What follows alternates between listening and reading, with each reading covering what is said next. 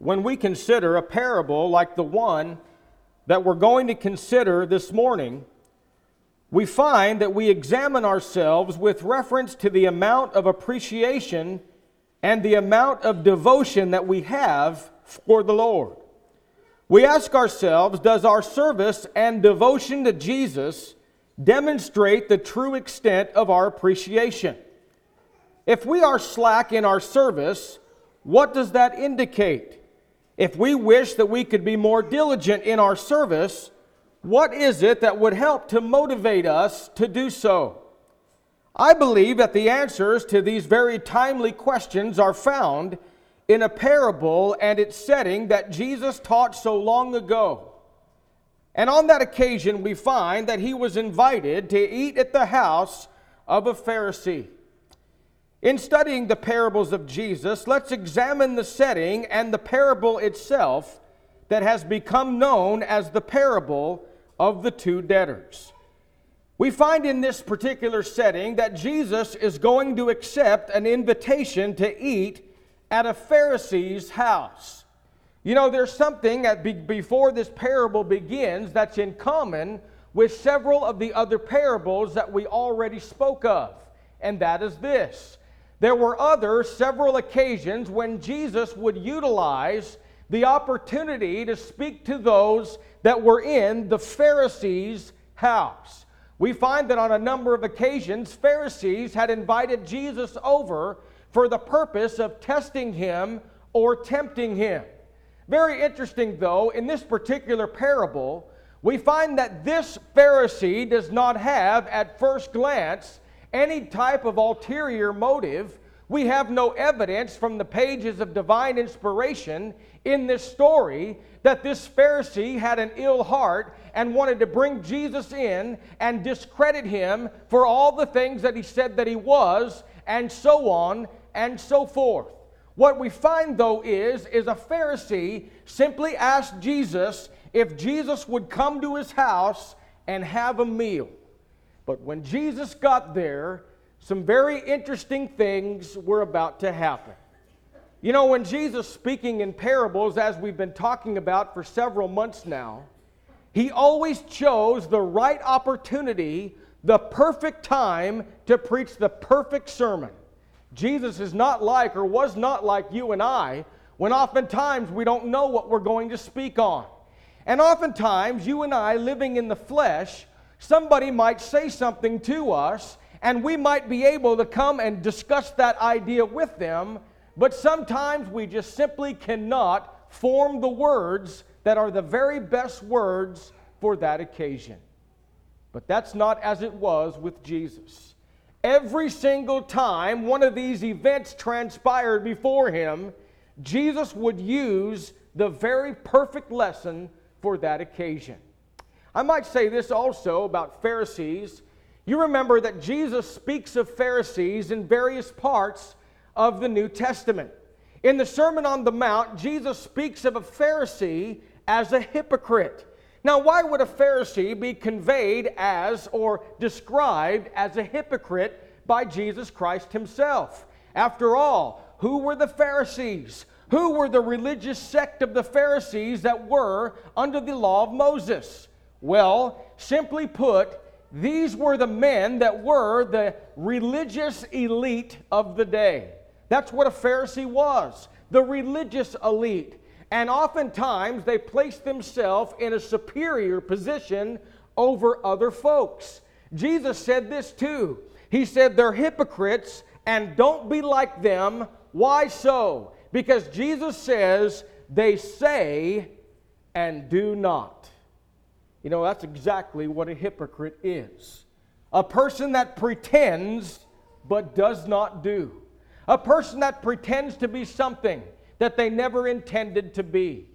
One more example, though, of Pharisees as spoken by Jesus. Jesus spoke of pretentious prayer in a condescending fashion when Jesus exalted the prayer of a sinner called a publican or a tax collector, and this Pharisee with all of his pomp and pride, and this Pharisee with all of the good things that he thought he possessed by all the wonderful characteristics in his life, Jesus said that lowly sinner, that tax collector whose name of his game was extortion, a man that was known among his peers as a horrible type of person, when he came before the Almighty God on that day, he recognized that he was in the presence of God, and when he did, he recognized and realized his sin. He doesn't even look up to heaven. He smote his breast and says, God, be merciful to me, a sinner. That's a very little short prayer, as opposed to what Jesus said oftentimes the Pharisees would pray. They think that they're going to be heard for their much speaking, for their eloquent manner, and so on. Jesus said, the publican, he went away justified. You know what the word justified means? You remember, we talked about this. It means to have acquitted. In other words, it is clear, your slate is clean.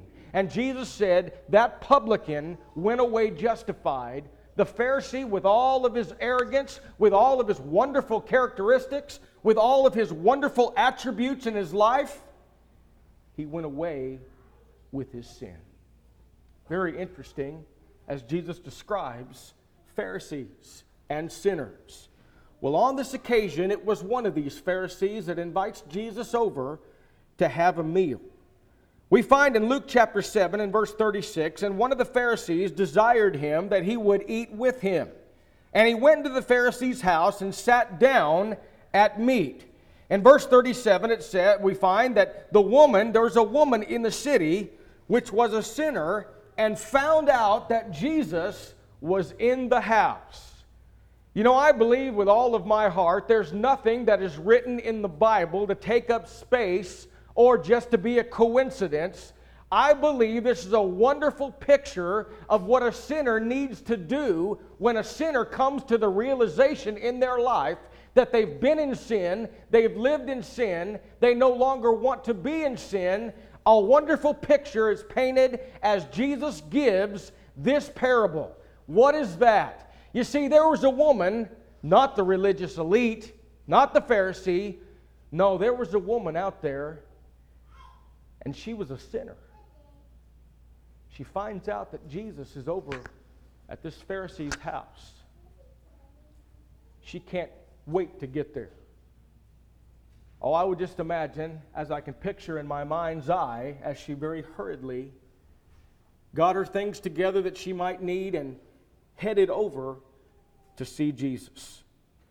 There is nothing better in all this world for a sinner to do than to come to Jesus. I liked very much the selection of songs that we had this morning in our worship service. There is nothing better than coming to the Lord. And I'm going to tell you something. That's exactly who needs to come to the Lord, and that's a sinner. This woman knew that. This woman knew that Jesus was special, that Jesus was different, and so she came to him. The Bible says that she brings an alabaster box of ointment and stood at the feet behind him, weeping, and began to wash his feet with her tears and wiped them with her hair and kissed his feet and anointed them with oil. This is a picture perfect or a perfect picture of worship in that day. On that day, she came to honor the Lord. You know, it's very interesting as we look at the events here. This woman comes in and she says nothing according to God's word. We find no evidence that she said anything to anyone in the house. She didn't even say anything to Jesus. She was like Elijah when Elijah was in when Isaiah was in the very presence of the Lord. And we find that he realized his sin because he was in the very presence of the Lord. And he said, I must die, for mine eyes have seen the King. Well, here comes this woman, and she says nothing, but she falls at the feet of Jesus. You know, then we find something very beautiful, one of the most beautiful pictures in all of the Bible.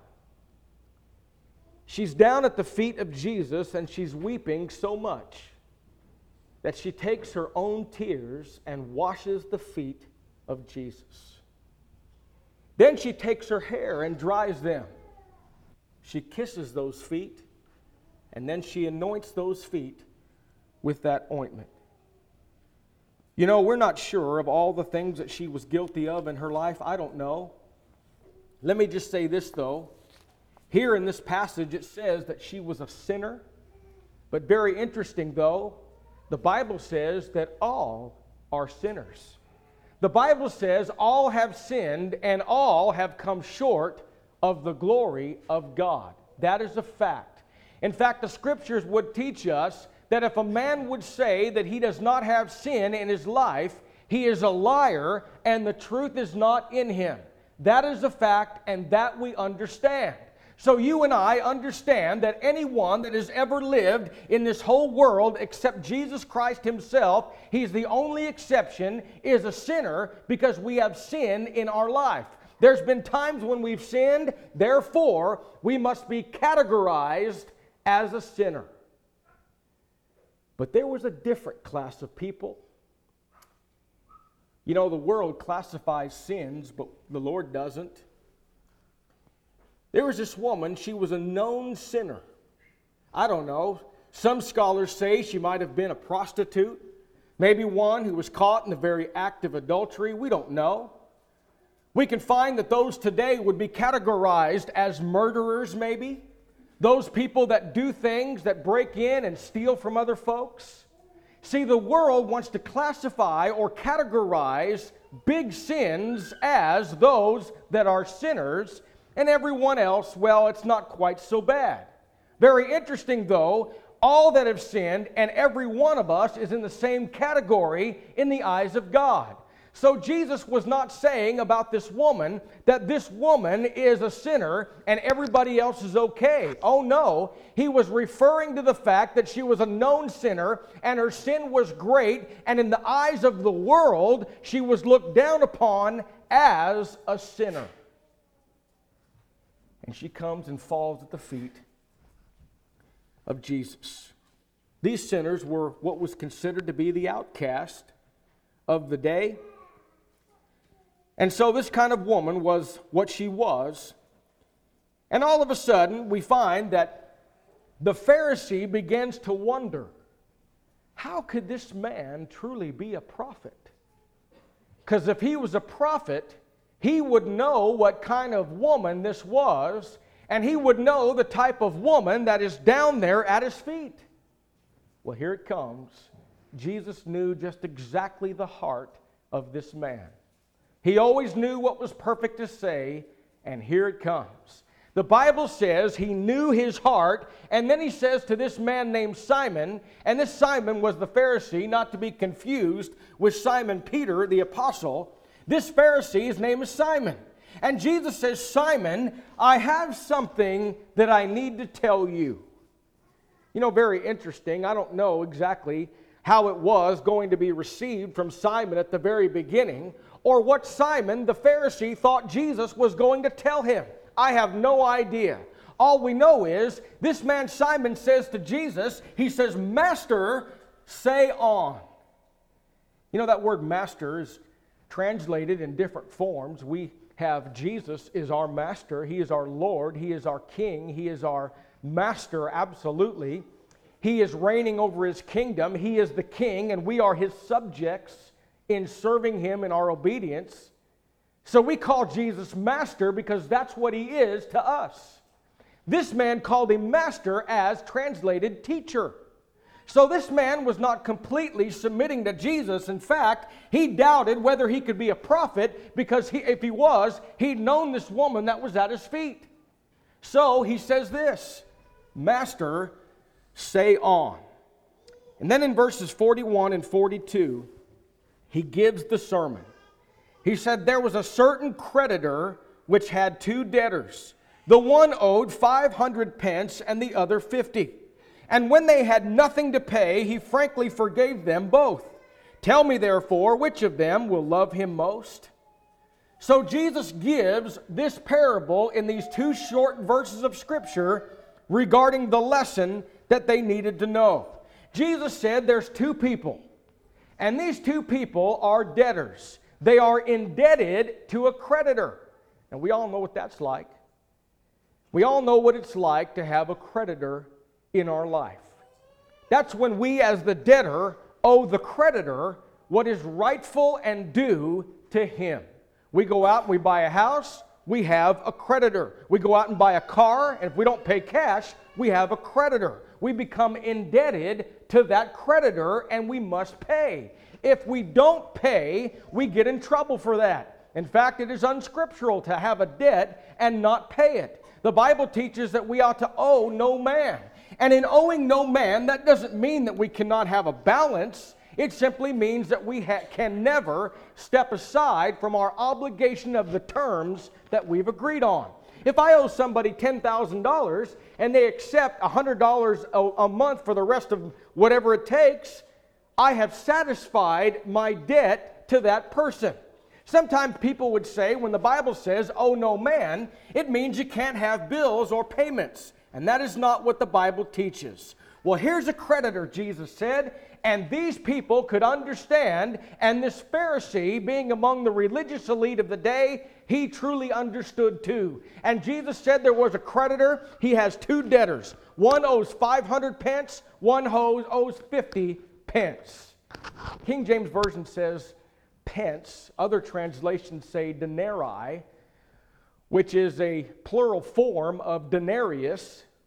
For what it's worth, as Darrell said, it's free, but here it goes. A denarius, I heard, is about 16 cents. I also heard that one denarius is a day's labor or a day's wages. Needless to say, it matters not. This is what matters. There are two debtors and neither can pay. One has a big debt and one has a small debt. And Jesus said, if this happens and a creditor says to both these debtors, I know you can't pay, your debt is forgiven. Jesus said, who is going to love him more? You know, even this old Pharisee understood. You know what he said?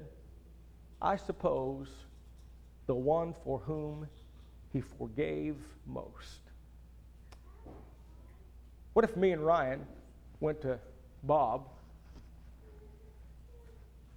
and he loaned us some money? Maybe Ryan borrowed $50 from him. Maybe I needed more. Maybe I borrowed $500 from him. We both have one thing in common. Ryan and I are indebted to Bob. He's our creditor. But one day we go to Bob and we say we cannot pay it. Well, I'll tell you, Bob, being the good guy that he is, he says, okay, both of you are forgiven your debt. Ryan owed $50. I'm going to tell you, anytime you owe money and you no longer owe it, it feels good. So I would just imagine that Ryan's going to feel good about that. He might even like Bob a little. But I'm going to love him. Because if I can't pay, the larger the debt, the more pressure and stress it is to pay that debt. If he forgives me the greater debt, I'm going to love him more. I hope we know that Jesus was not talking about money in this parable. I hope we can all see and that it's very clear that Jesus was talking about something else. Then Jesus begins to make a contrast. First, Jesus says, "Thou hast answered rightly or correctly." Because Simon said, I suppose the one for whom he forgave most. But then Jesus doesn't leave it there. Jesus now is going to apply what he has just said by comparing the Pharisee to this sinner, this woman. In verses 44 and through 46, it says, And he turned to the woman and said unto Simon, Seest thou this woman? I entered into thine house. Thou gavest me no water for my feet, but she hath washed my feet with her tears, and wiped them with the hairs of her head. Thou gavest me no kiss, but this woman, since the time I came in, hath not ceased to kiss my feet. My head with oil thou didst not anoint, but this woman hath anointed my feet with ointment. Notice, Simon, you didn't bring any water for my feet. And by the way, these were customary things that were done in honor of a guest. It was the rightful thing to do by way of a host. Jesus said, when I got here, you didn't recognize me with any honor at all as an honored guest. In fact, you didn't supply any water for my feet. You didn't give me a kiss, which was a greeting form, a respectful greeting form, much like you and I might shake hands with someone today. You didn't anoint my head with oil. In fact, this woman has come, and when she did so, she washed my feet, not with the water you provided, but with her own tears. She dried them with nothing you provided, but with her own hair. And then you didn't give me a kiss. You didn't greet me as your guest.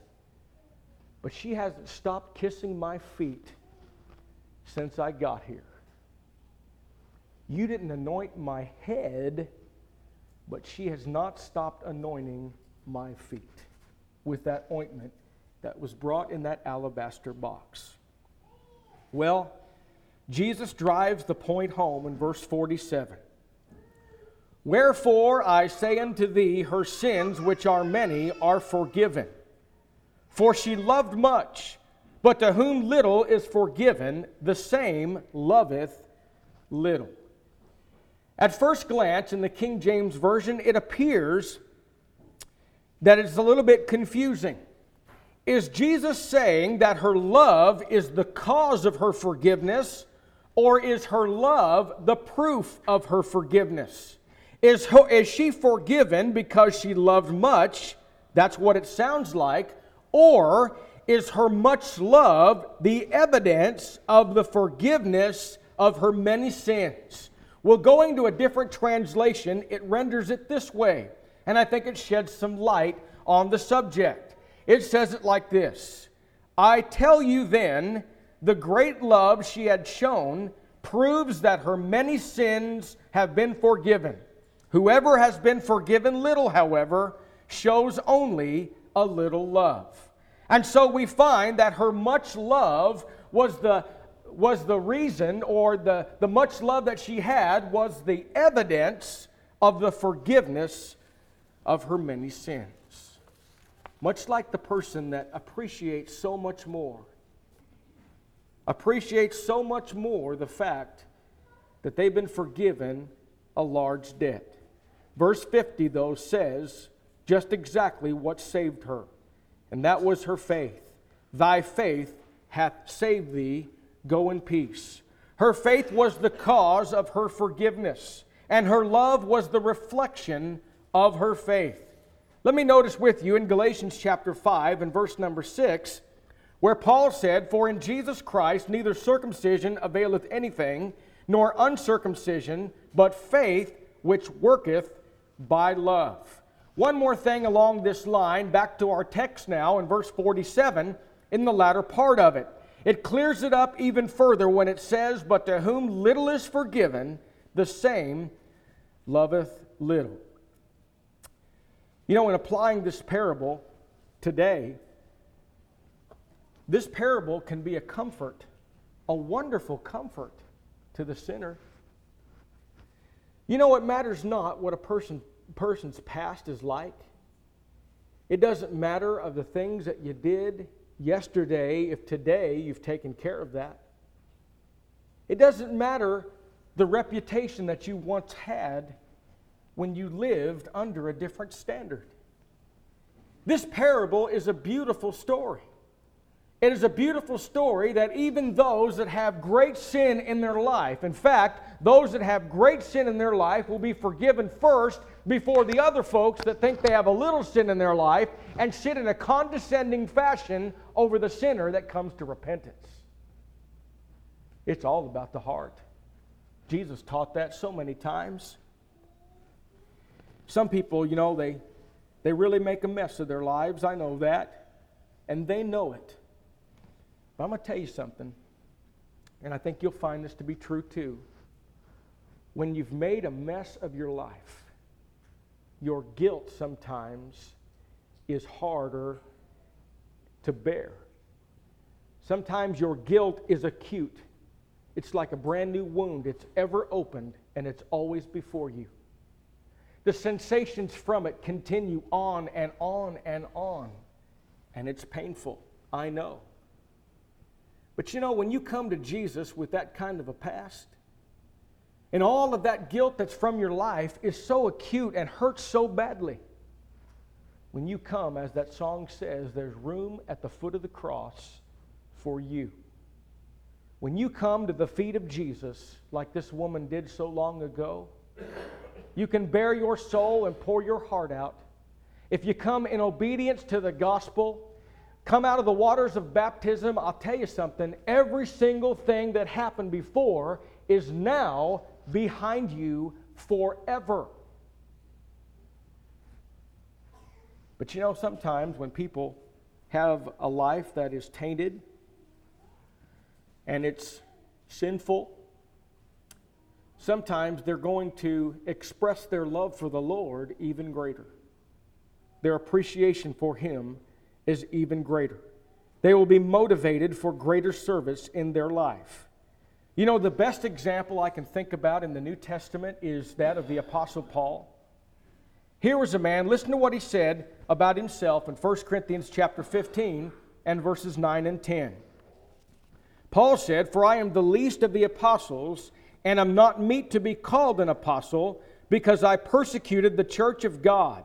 But by the grace of God," listen, "I am what I am, and His grace which was bestowed upon me was not in vain." Why was it not in vain? See, going back, he said, "I am the least of the apostles. I am not even worthy to be called an apostle." And by the way, we are talking about a man that was the very chosen vessel of Jesus Christ Himself. A man that had written by divine inspiration of the Holy Spirit over 2/3 of the New Testament Scripture. A very, very important man in the eyes of Jesus Christ. This was a man that was to bear the name of Jesus to the Gentiles. And he says this, "I am not even worthy to be considered among the other apostles, because I persecuted the church of God." But then he says, "But by the grace of God, I am what I am. And the mercy and the grace that He showed me, it was not in vain." Why was it not in vain? He said this. Here's the reason. "I labored more abundantly than them all." That's why. But then he finishes it like this, as to not put too much credit on himself. He says, "Yet not I, but the grace of God which was with me." You know, like that old saying, "By the grace of God, there go I." Here was a man that realized his past was horrible. You know, if you think about all the things that a person can do in this life, all the sinful things of destroying themselves, destroying their body, destroying their friends, destroying their family, and so on and so forth, I can't think of anything that was as bad as Paul. He was diametrically opposed to the furtherance of the gospel. He was standing there fighting against the furtherance of the gospel, persecuting the church and binding all those that would call upon the name of the Lord. When he came to the realization, because Jesus appeared to him on the Damascus road, he changed. He said that was by the grace of God, and by that grace I am what I am. His grace was not bestowed upon me in a vain fashion, and that's because of this. I labored harder than anyone. In other words, he was indebted so much that he worked even harder. Here's the point. Let me just encourage you this way. Don't wallow in your guilt of sins that have been forgiven. Don't do that. I know that's hard to do. Sometimes we feel guilty for things that have long been taken care of. But that is counterproductive. It is counterproductive to dwell on the sin that has been removed. Just be like Paul. Very humbly be like Paul and labor even harder. The blood of Jesus is what takes away those sins in our life. When He removes those sins by His blood, then we move on. The parable reveals how we can increase our love and devotion to Jesus. remember, the more aware we are of the forgiveness of sins and the forgiveness that we have in Jesus Christ, the more we will love and serve Him. Listen, there are two ways that one can have a heightened sense of forgiveness. Number one is what we've already talked about, and that's easy to understand. A person that is guilty of a whole lot, when he's forgiven of a whole lot, you have a heightened value of the forgiveness of sins. What about the second one? What about the person that never feels like he's ever fallen into that category? What about folks that have been children living in their lives with their parents, taking them to the assemblies of the body of Christ their whole life, and then obeying the gospel, and never turned their back and gone back into the ways of the world, and didn't participate in all of those immoral acts and things that we have no business partaking in? How is that kind of a person going to also have a heightened sense of the importance of forgiveness? Very, very simple. Have a better understanding of sin. When you understand what sin is and the price that was paid for it, you will have a higher sense or a heightened sense of the importance of forgiveness. Well, Paul said in Romans 6:23 that the wages of sin is spiritual death, which separates one from God. Ezekiel, the 18th chapter, simply says, "The soul that sinneth, it shall die." In Isaiah chapter 59, in verses 1 and 2, the Bible says, "Behold," listen to these words, "Behold, the Lord's hand is not shortened that it cannot save, neither His ear heavy that it cannot hear." Listen to this. "But your iniquities have separated between you and your God, and your sins have hid His face from you, that He will not hear you." God can do it. God's there waiting to save. He's there waiting and ready to forgive. What type of sin did Isaiah say that keeps a man from God? What kind of sin causes God to not hear that individual? What type of sin? Big sins? Little sins? Moral sins? What kind of sins? You know what he said? Your sin. That's the kind of sin. Your sin. Whatever that is. There is no degree of sin in this world. All there is sin. And when Jesus died on the cross, He died for all sins. The more we learn about the terrible nature of sin, then the more we will appreciate the forgiveness that we have in Jesus Christ. When we understand that and when we appreciate that, we will be motivated to serve Him even better.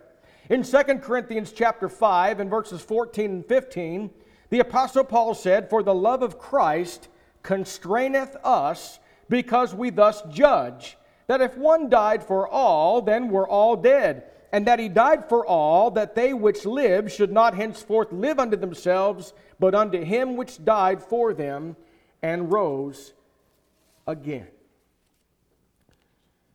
You know, when Jesus went to Golgotha so long ago, on Golgotha's brow at Mount Calvary, everything that happened to Him, everything that He had to go through, He went through for every man and every sin. There is no degrees of it. The only thing that'll keep a person out of heaven is sin. That's it. Isaiah said, what kind of sin? Remember that? Your sin, my sin, any sin. I want you to hear these words. Maybe you've heard this before, I don't know. Very touching words as written in a poem about what Jesus did. I think when we have an understanding of this, we can better understand just exactly what Jesus did for us, and in doing that, we'll have a greater appreciation. But it says this, In evil long I took delight, unawed by shame or fear, till a new object struck my sight and stopped my wild career. I saw one hanging on a tree in agonies and blood, who fixed his languid eyes on me as near the cross I stood. Sure never till my latest breath can I forget that look. It seemed to change me with his death, though not a word he spoke. My conscience felt and owned the guilt and plunged me in despair. I saw my sins his blood had spilt and helped to nail him there. Alas, I knew not what I did, but now my tears are vain. Where shall my trembling soul be hid? For I, the Lord, have slain. A second look he gave, which said, I freely all forgive. This blood is for thy ransom paid. I die, that thou may live. Thus, while his death my sin displays in all its blackest hue, such is the mystery of grace, it seals my pardon too. With pleasing grief and mournful joy, my spirit now is filled, that I should such a life destroy, yet live by him I killed.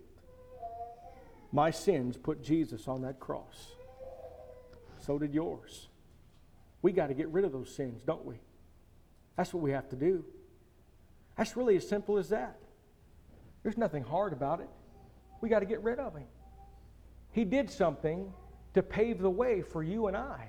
But you and I must do something in order to remove those sins in our life.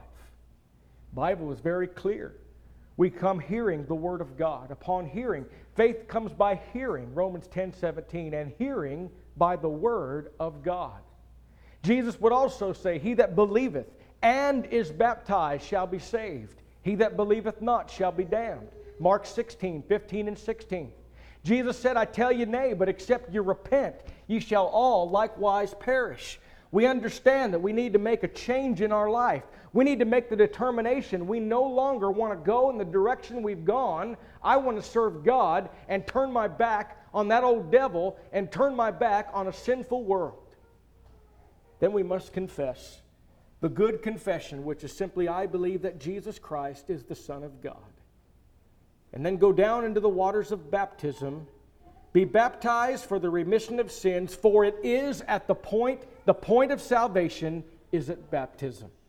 All the other steps lead up to it, but at baptism is when someone finally gets rid of those sins. Let me ask you this, though. What's your devotion and service to Jesus been like? Do you treat him like Simon did? Is that how you treat Jesus in your life? Do you invite him over but don't treat him like he deserves? Have you honored him by your devotion and service to him? Or are there things that you need to change? You know, this Pharisee invited Jesus over, but Jesus didn't say one favorable thing about this fella. He said something about the woman, though. Her sins, which were many, are forgiven. How is it with you today? Are you not a Christian? If you're not a Christian, you need to be a Christian. And being a Christian, one must be baptized for the remission of their sins, as we just talked about. We thank you for listening to our podcast put on by the Church of Christ at 2215 Plans Road in Bakersfield. If you would like any additional information, or you would like to receive a free Bible correspondence course by mail, please email us at info@churchofchristbakersfield.com. Our service times are Sundays at 10:30 a.m. and 5 p.m., and Wednesdays at 7:30 p.m. Please make plans to join us. We would love for you to be our honored guest.